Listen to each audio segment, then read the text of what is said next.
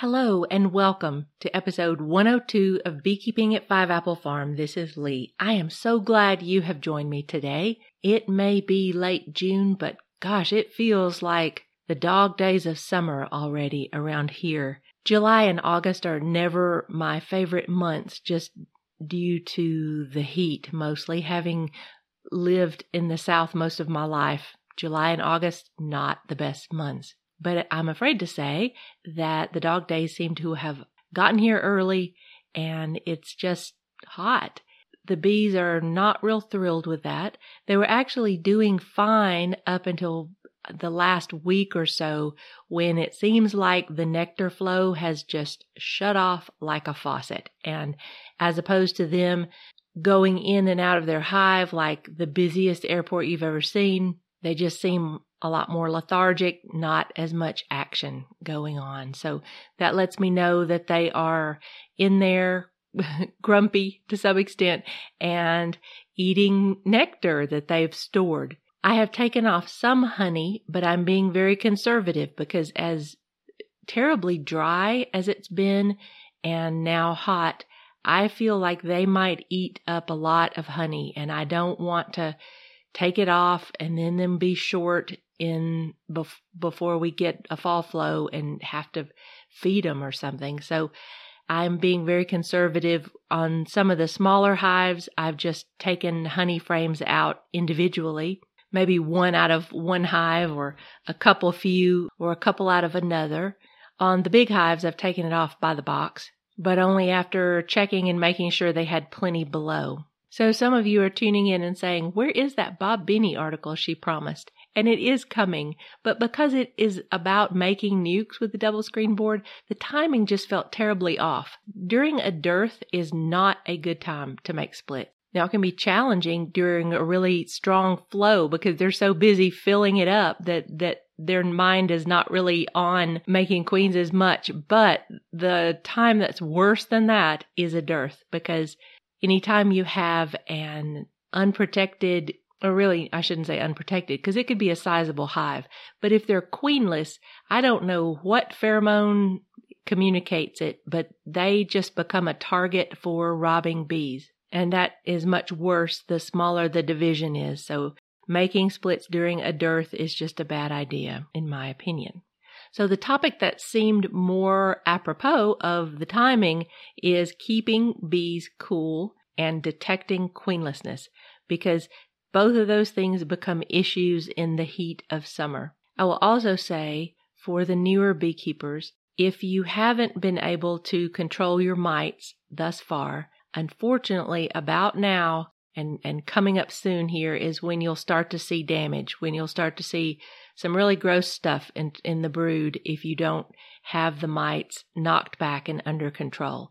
So if you haven't done any type of mite management, now if you started with a package, you'll just have to talk to your mentor about when they will need a treatment. And when I say treatment, I'm hoping that you will be using one of the organic treatments like oxalic or formic, but both of those require some knowledge, and you definitely want to talk to experienced beekeepers in your bioregion so that you will know when and how to do that. Otherwise, you'll start to see some grossness as late in the summer, because what's happening all the time earlier in this spring and earlier in the summer, the population was building. So there was lots of brood. Lots of brood means there's lots of the right scenario for mites to reproduce. And unlike bee brood, the mites reproduce exponentially in each of those cells. So it's really important to keep an eye on that. Most of the time, if you aren't doing mite counts, which I hope you will be doing mite counts, I find mite counts to be an extremely useful tool in knowing how my hive is doing. And if you have been told by someone, or if you've heard, oh, well, I don't see any mites on the bees. Well, by the time you see mites on the bees, those bees are so far gone that it's going to be hard to salvage them. So please don't wait for that. Do your mite counts. Learn to do it either by the sugar shake or alcohol, whichever you want. But it is really important to get that skill down. So what's happening is now in the heat of summer, the queens cut back on brood rearing. We just passed the summer solstice. So believe it or not, the bees in the next week or so are going, no matter how hot it is, it seems so counterintuitive, but they actually begin to shift into preparation for winter mode. So from the bee perspective, we are on the downhill side of the year. And so as the queen begins to shut back on brood rearing, what happens is all those mites are out doing damage on the bees. There's not as much brood. So when a whole bunch of the mites jump in, fewer brood, they can destroy it completely. If your bees have hygienic tendencies, and I hope they do, you will start to see some uncapping of brood cells. And that is if in some of the more hygienic bees, it takes some getting used to because they used to call it bald brood. I mean, I guess they still call it bald brood, but it's basically when you see a little uncooked bee in there and he's staring out at you, or she is staring out at you instead of being nicely covered under a cap. And that means that the bees have uncapped that. In some cases, they are going to yank that undercooked bee out and throw them out the door if there's a certain amount of mite damage. Different types of hygienic bees, from what I understand, they uncap and recap as a way to limit the reproduction of the mites. And this is a very, very desirable trait in lines of bees. There's a way to tell if your bees do that, but it's quite complicated in figuring out if that cell has been uncapped and recapped. But there's some study going on because that is a trait that beekeepers definitely want in their bees. So if you are starting to see some bald brood here and there, then it could be a sign of that hygienic tendency. If you see a lot of it, that could be a sign that that hive is being overwhelmed by the mite population. And you would definitely at least want to do a mite count, find out where you are, and then talk to your mentor about what there is to be done. I want to just put in a plug here and really urge you to take this seriously, because at this point, for the newer beekeepers, the downhill slide to winter gives us a lot fewer tools going forward than the tools that we had in the expansion season in the uphill climb. I don't know if everybody sees it that way, but I see it as an uphill climb to summer solstice and then a downhill slide into winter prep. But unfortunately, on the contraction side of the bee life cycle, so expansion up until summer solstice and then contraction after summer solstice, we just don't have as many tools. For example, the brood break that I use liberally anytime I'm concerned with a hive population, if I'm concerned with their mite population, I should say, then earlier in the season, I would just do brood breaks willy-nilly. And by that, I just make a split, even if I recombine them later, or if I make a split and let them make a new queen. And if I like that new queen better, then I might retire or give away the old queen. But one way or another, they're getting that full brood break. I don't do I've heard of it, but the whole caging the queen to give a brood break, it doesn't seem like something I would be interested in doing, because anytime a queen is caged, and this includes even if you've purchased a mated queen and she's just been put in that cage for a few days, her ovaries shrink and she gets less queen pheromone. So that's not a good thing to happen to a queen. And so for me personally, I would never cage a queen to induce a brood break, as I've heard some people do, just because if I don't like that queen, then I will retire her finally. I will kill her and let them make another, or combine them with a hive that has qualities that I like. And last episode, we talked about the newspaper combine, which is a very easy technique to combine two hives with very little death and carnage among the bees, if any. So prep yourself in your mind to get ready to deal with late summer, fall mites. That is your last chance. Late summer, fall is last chance before they go into the winter. I really should just say late summer, because by fall, the brood rearing is so restricted that if the living bees have a lot of mite damage, are infected with the viruses that mites carry, then it's going to be just this side of impossible to get that cluster to a healthy situation, healthy enough to get through winter. So that's why I really urge you to take that seriously. You know, I have been selecting bees for upwards of 10 years now to tolerate less mite treatments, and it's going really well. I am happy to say that if you are in a fairly isolated location and you brutally select bees over 10 years going, I should say brutally but not senselessly, because if you kill off all the bees, then you have no genetic stock to grow from. But if you select for the ones that can handle mites the best consistently over 10 years without too much input from other people's bees in the neighborhood, then you have a good chance of getting to a place that you can reliably go into winter and come out with survivors. But if you haven't been working on it that long, if you are in a more populated area, if particularly one of these high pressure, lots of bees around you areas, then in my opinion, it's just crazy to not use the organic chemicals to knock back the mites, give your bees a chance of surviving. And as you grow your skills and as you get all the comb going in your hives, then you begin to have options to purchase queens from better genetic lines. So that's the bummer part of summer and late summer, early fall. The part that can be a bummer for the beekeeper is that it's just hot and sweaty and the bees are in a grumpy mood, which means that from this point forward, usually beekeeping becomes a little less fun and a lot more work than it is in the expansion season. One thing I'm focusing on is trying to keep my bees as cool as possible. I have some hives sitting in places where they get afternoon shade, which is wonderful. So when that burning western afternoon sun does not just sit there and, cook the whole apiary. Those are wonderful yards. I also love them because it means once they go into shade, that even if it's in the afternoon, if the day is not too horribly hot, then I can work them in the shade. I love that. And since they have, long morning sun, much of the day sun, then I don't run into the problems, for example, with hive beetles that you can run into in a hive in a shady place. Here in the mountains of North Carolina, we are not in a terribly high pressure hive beetle area, nothing like back in Arkansas, for example. But I have had hives to get small hive beetles and to struggle with them, and they were in shady areas. So that's good for the beekeeper, not that good for the bees. However, I find I don't feel like the bees are comfortable if they are sitting out there in the blazing sun. Remember, those boxes are not very thick unless you happen to be using, one of the hives that are built with the thicker walls or insulated walls. And so that sun just makes a hot box for them. There are many things you can do to cool them off, and I'm going to talk about those. But before I do, let me get to this little happy part, since that was such a downer introduction to summer.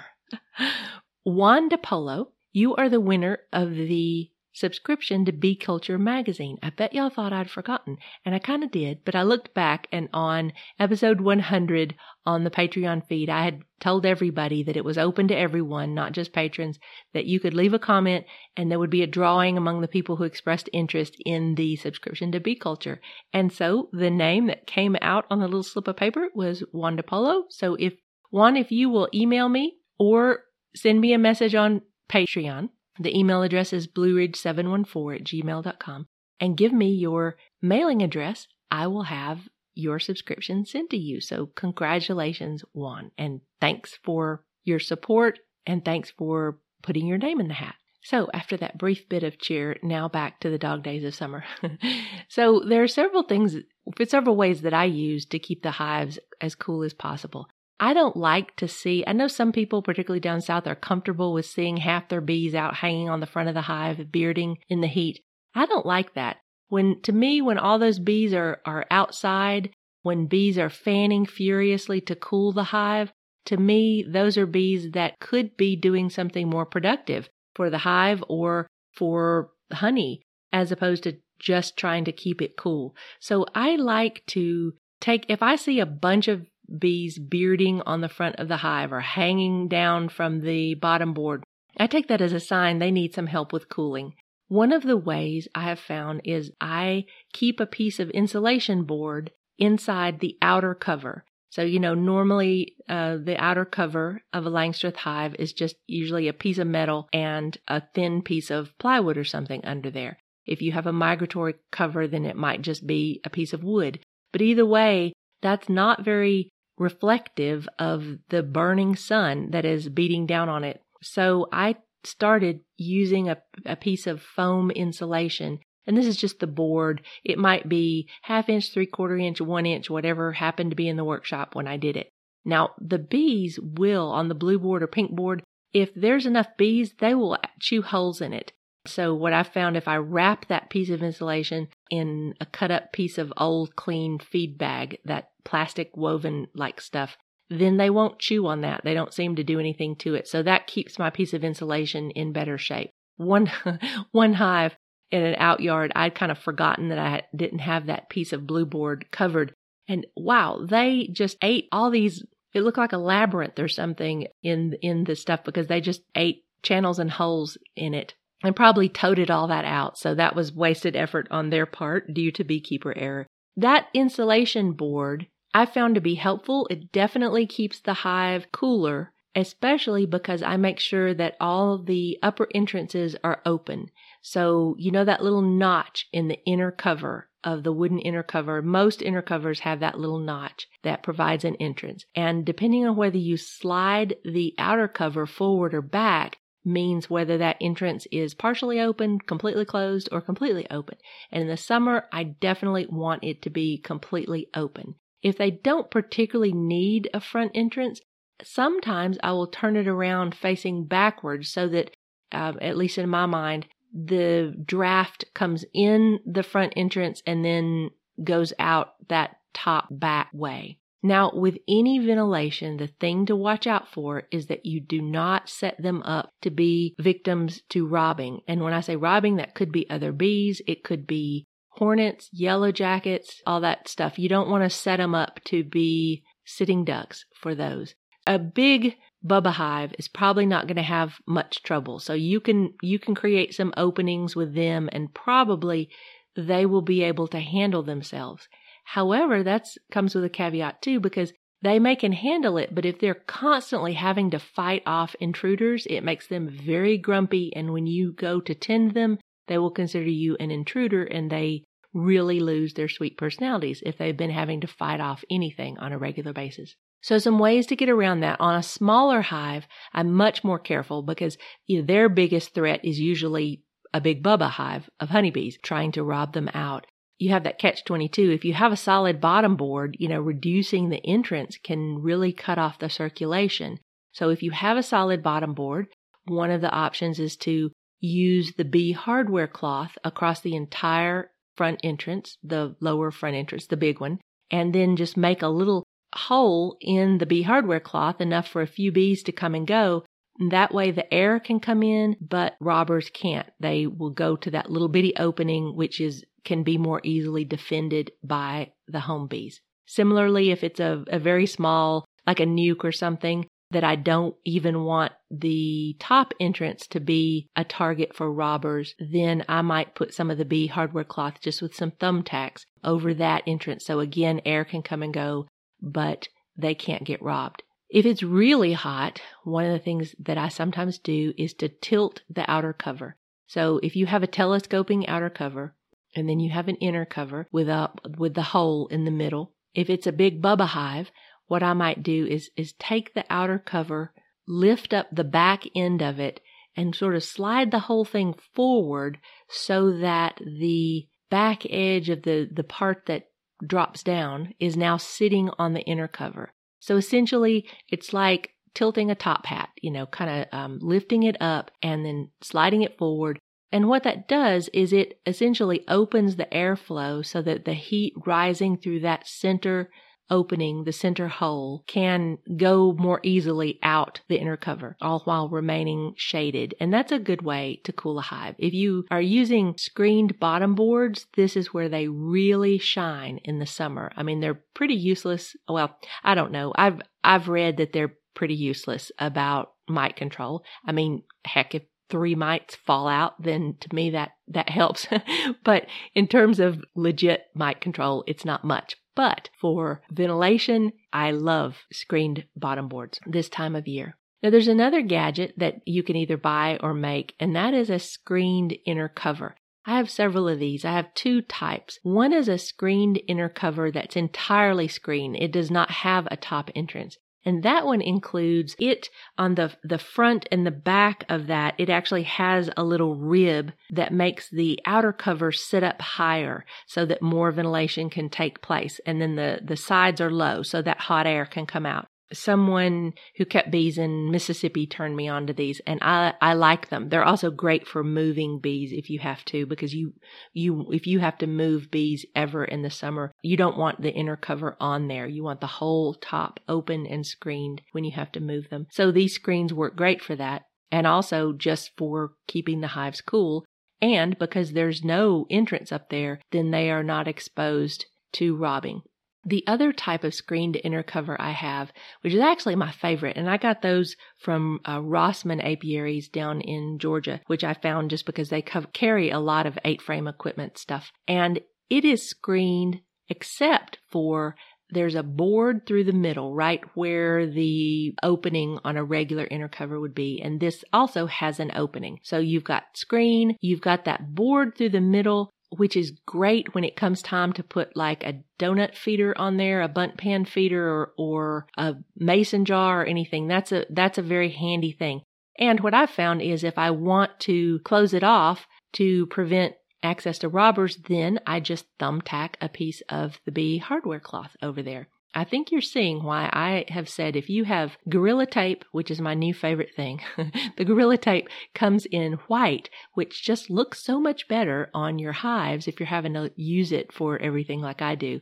Gorilla Tape, Reflectix, thumbtacks, and bee hardware cloth, and you could pretty much build the whole apiary with those tools. But back to cooling. So what you want to do is you want to do something with your hives that allow the hot air inside to come up through the chimney effect and go out the top, all while not exposing the hive to too much robbing or predator pressure. But let's say you don't have any of those things. You just have a wooden inner cover. It's got the hole in the middle. So if you just got the traditional setup, then you have the option of tilting the outer cover, like I mentioned. I would suggest putting something inside that outer cover to act as insulation, meaning against the beating sun. You don't want to keep any, in this season, you're not trying to keep any heat in the hive. You're trying to let the heat out. But if you have a hive that you don't feel comfortable, maybe there's too much robbing pressure, then a simple old-fashioned thing is to just create some type of tiny shim and put it under the inner cover. So things that would create a crack to let the heat out, but not a big enough crack that hornets or yellow jackets or other predators can get in there, or other robbing bees. Things that work would be like a big wooden matchstick. I don't know if you want to put a match out there. You might want to break off the match part if you do that. Or a twig. I use lots of twigs. A bamboo skewer that you happen to have left over from some shish kebab grilling, that will work. Just break it into little pieces. All those things will create a crack. So it'll create a crack to let some of the heat out without letting anything in. And then back to the shade part. Let's say that you don't have insulation on the inside of your outer cover. Some ways to shade it would be to put maybe a scrap piece of plywood that you have that's about the size of the outer cover.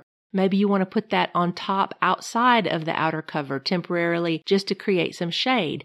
Now, to me, the most effective way to do this is to create a kind of a shaded roof. And this is something I saw in tin roof buildings out in the Southwest. I kept noticing that tin roof sheds had 2 layers of tin and there was airspace between them. And what that does is the top layer of tin, and you can imagine in a burning New Mexico sun how hot a tin roof shed gets, but it shades the lower level of tin if you have 2, and then there's airspace between the 2. So that lower level of tin that is going to be radiating its heat into the shed, it is only as hot as the air temperature is, which can get pretty darn hot out there, but still it's better than metal laying in the blazing sun. I mean, right now, if I lay my hive tool down on the top of a beehive, within 5 minutes, it's too hot to comfortably pick up. So that's the temperature of that outer cover. And if you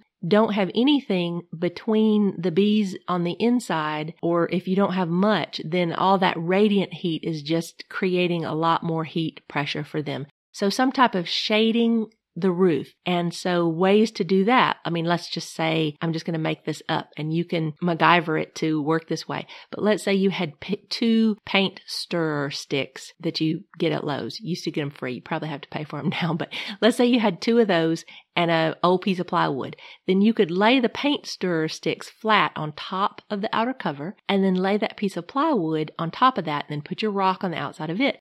And so what you've done is you've created that shaded roof. I do this with kind of beat up pieces of foam insulation that I have laying around. So I put something on the lid to create an airspace, usually a stick or a little piece of trim board or something, two of them. So I create airspace, and then I might put that piece of foam insulation over it and then set my weight on top of that. So I'm talking about thicker foam that won't bow down. And that works well. You could probably MacGyver something with a piece of Reflectix. That's the silver bubble wrap stuff. Again, just that so it's creating a shade on the top of the hive. And for some of my hives that are on the westernmost position in the apiary, those hives are going to take the brunt of that hot western sun. So what I have done is take a piece of Reflectix and I've actually thumbtacked it to the lid, to the outer cover, so that it hangs down like a curtain, not touching the western side of the hive, but hangs down like a curtain. And I definitely want airspace because, again, that Reflectix reflects heat. And so I don't want the heat inside the hive being reflected back inside the hive to double the heat problems they've got going on. So if you create the airspace between the wood and the shade, then it cools them off. Now, all of this I'm speaking mostly to hobbyists, obviously, because the commercial producers, they are used to seeing half their bees hang outside the hive, and it works for them. I just don't like seeing my bees that uncomfortable or working that hard to cool the hive. Also, being in a high humidity area, anytime the bees are hot and having to fan, the airflow is not going so well inside the hive, which means that the honey does not cure up as fast. If it's a real humid environment, then the honey can't get rid of the moisture that they're trying to get rid of as quickly, which means you're going to have more uncapped honey to deal with. So again, it is in my best interest to keep the air flowing in the hot summertime, both for the comfort of the bees and for the finishing and capping of the honey. So I hope those have given you some ideas of ways to potentially shade or cool off your hive until things cool off a bit. And a related topic is just making sure they have plenty of room inside the hive.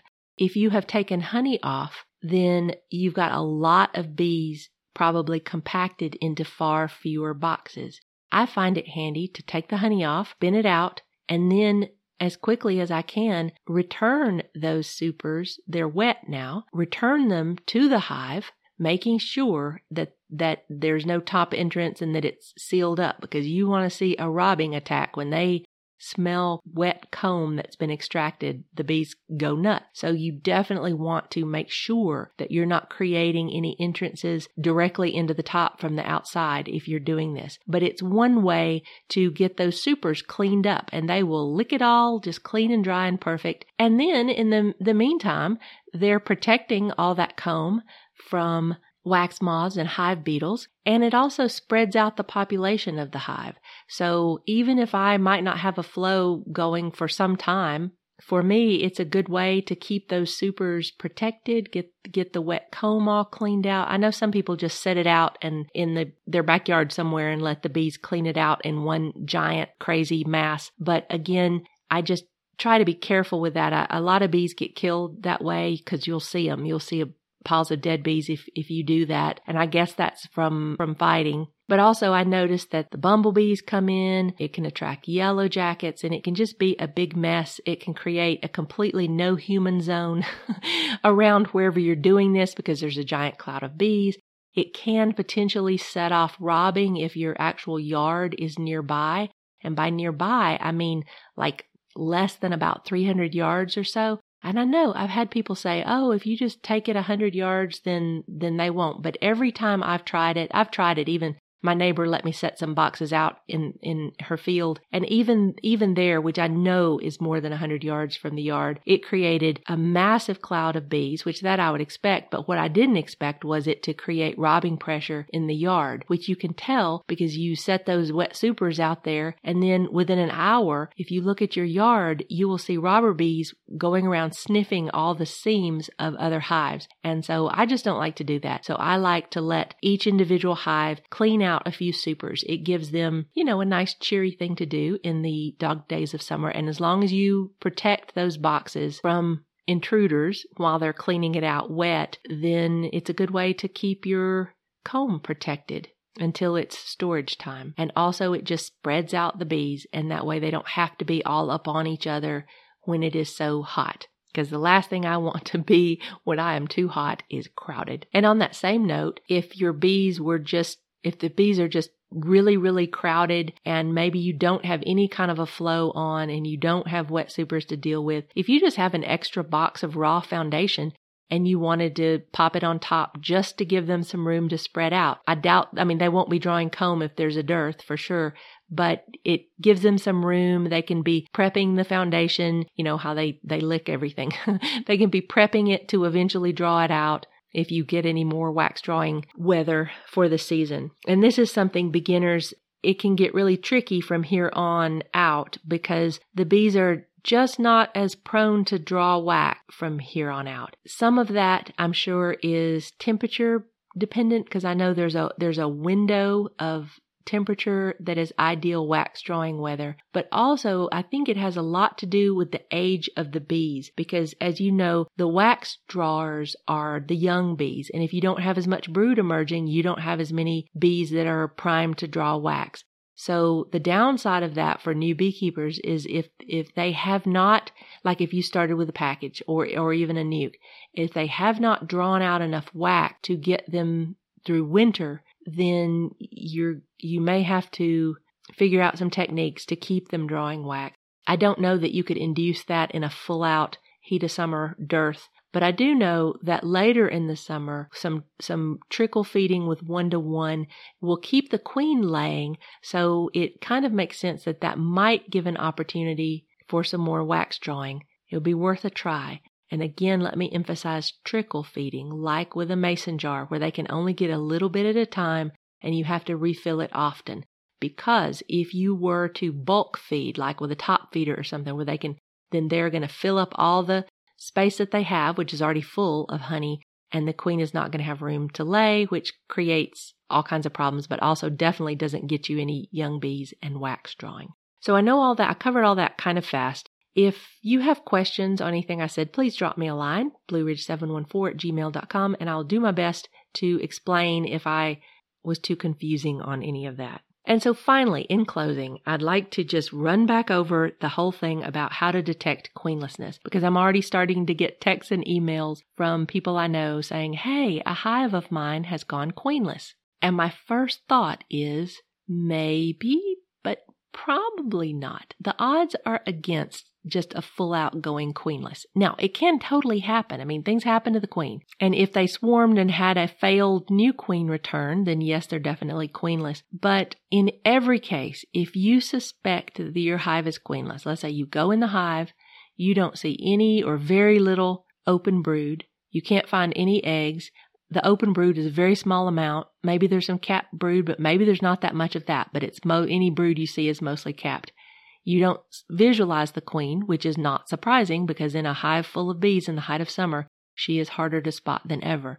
But the test for queenlessness is just the same that I talked about a few weeks ago, but this is such a critical technique to learn, and that is using a test frame to determine queenlessness. So it's very simple. You have a hive, you're like, I wonder if they have gone queenless. I have reason to believe they've gone queenless, but I'm not sure. Perhaps the queen has just cut back on brood rearing.